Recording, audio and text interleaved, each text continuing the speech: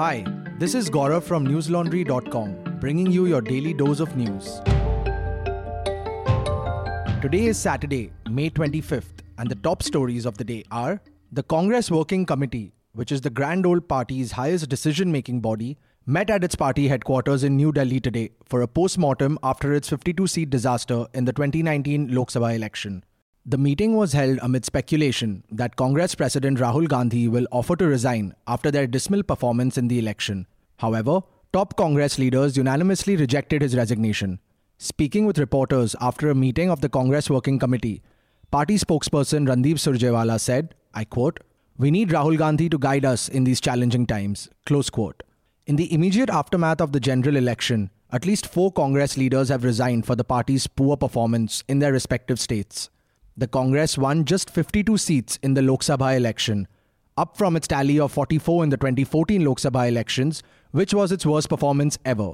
Now, the party will not even get the post of leader of opposition in the House, as it needed 55 seats. Those present for today's meeting were Congress Working Committee member and United Progressive Alliance chairperson Sonia Gandhi, Rahul and Priyanka Gandhi, former Prime Minister Manmohan Singh, senior leaders P. Chidambaram and Siddaramaiah, A.K. Antony, Ahmed Patel, Ghulam Nabi Azad, Sheila Dikshit, Mallikarjun Kharge, Ambika Soni, Anand Sharma and Jyotiraditya Scindia. The Union Cabinet on Friday passed a resolution to dissolve the 16th Lok Sabha. The decision was taken at a special cabinet meeting a day after the votes for the 2019 general elections were counted. In a historic victory, the BJP alone won a whopping 303 seats, while the Congress secured only 52.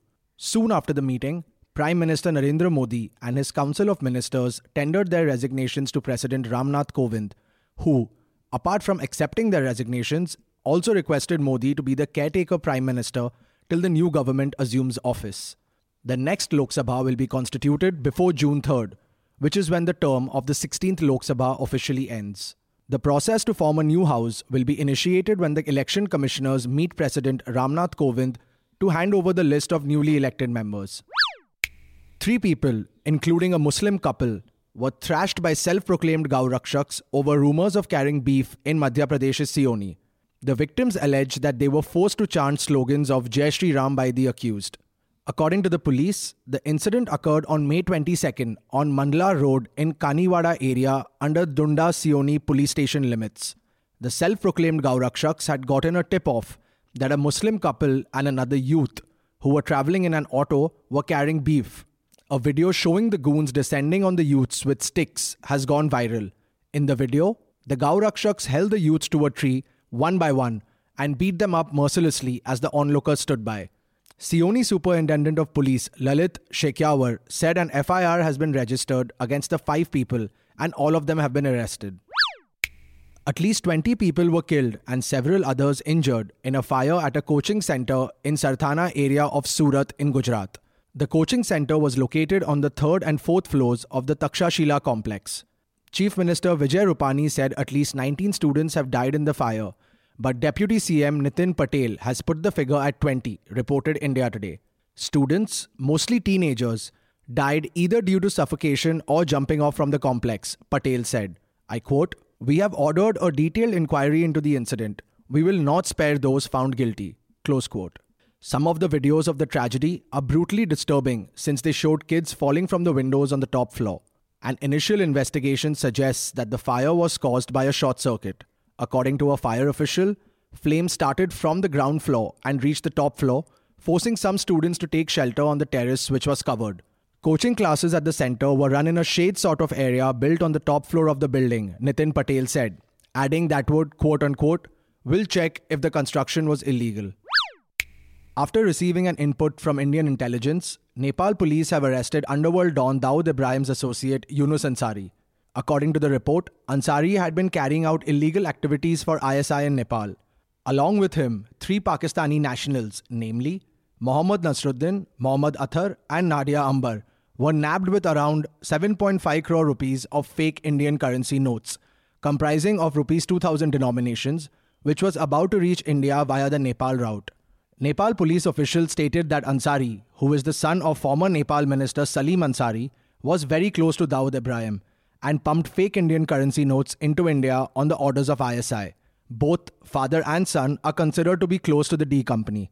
Indian intel had earlier alerted Nepal police, following which a trap was laid at Kathmandu airport where Ansari was nabbed. All of the accused are still under questioning from the authorities. Here's some stuff that went up on the News Laundry website this week that you don't want to miss out on. The first is this week's episode of TV Nuisance, hosted by none other than our very own Manisha Pandey. It captures all the election madness that went down this week, including the exit polls as well as the final Lok Sabha results, a time when TV studios turned into virtual gaming arcades. Also, don't forget to check out this week's Reporters Without Orders, hosted by Cherry, and which includes Ayush, Basant and I on the panel. We talk about Pragya Thakur's Godse comment, PM Modi's Kedarnath visit, and whether water scarcity should be an electoral issue or not. Also, there's some golden banter hidden in between the lines, so don't forget to watch out for that. In order to enable all of us here at News Laundry to churn out stories that are often ignored in the everyday news cycle, do subscribe to newslaundry.com and pay to keep news free. We're a small team doing the best we can with the resources we have at hand and could use all the help we can get. That's all the news we have for you today, folks.